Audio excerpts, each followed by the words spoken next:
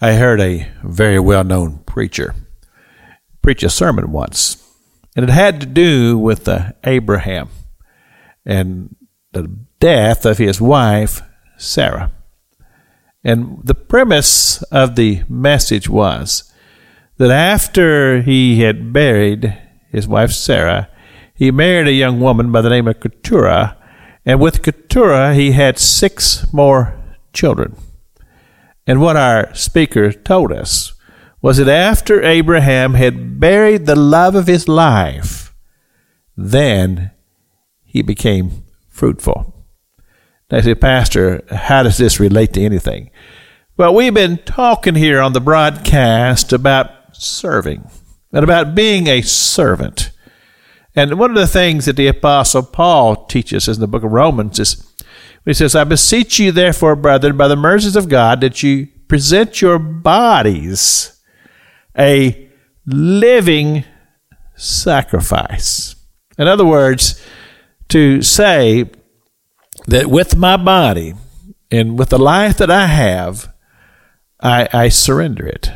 I surrender my life, my body, to the work of the Lord and to the service of mankind, my fellow brethren. And all of these things are taught to us and demonstrated to us by the Lord Jesus himself. He often talked about loving and ministering one to another, and he exemplified that in his own life.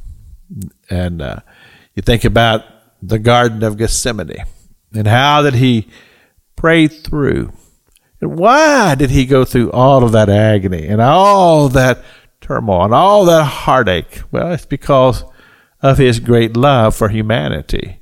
You see, he did all of that for you and I, that we might have forgiveness of our sin and to experience eternal life. So Jesus demonstrated to us his great love and how he was driven by his love, not only for the Father, but for God's created. So this becomes an example to us. It becomes a teaching to us that in life, when we have great ambitions and things that we want to achieve and things that we desire to accomplish while we're here on this earth and living in these bodies, none of that has the significance as to what Jesus has taught us about becoming a servant. To say, it's not about what I achieve or what I accomplish, but it becomes a question of how do I become a servant. This takes so much surrender in our own life and our own heart. And I think in a lot of ways it's a difficult thing to achieve.